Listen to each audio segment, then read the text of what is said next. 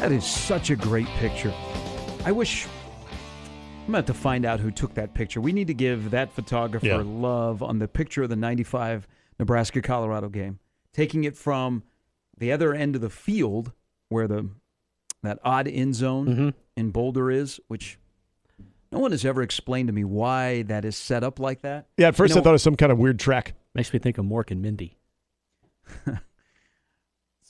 Mailman Todd brought that up earlier. He says Folsom Field, most known for Mork and Mindy's opening.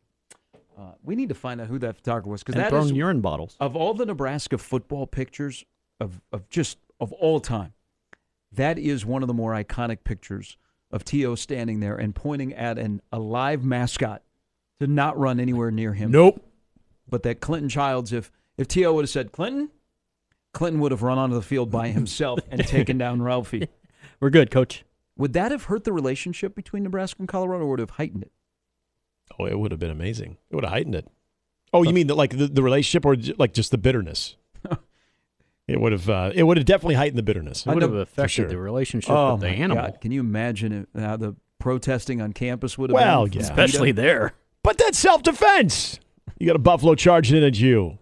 It's him or it's self-defense, man. People would not have known what to do. First of all, they don't like live mascots, and then they don't like a human taking out a live mascot. Right. Barreling down on you. 90s. It was a different time. It had just been like, It was him or me. The first time I was at Folsom Field for a Nebraska-Colorado game, Ralphie didn't run. It was in heat, and so it wouldn't come out. Hey, it's a letdown. Thank God for everyone in that one. It was a letdown because there's this buildup. Yeah. Here we go, and Ralphie would not come out of the trailer because it was in heat. And then when you find that out, then people are really disappointed. I was a sideline guy. I immediately went and asked.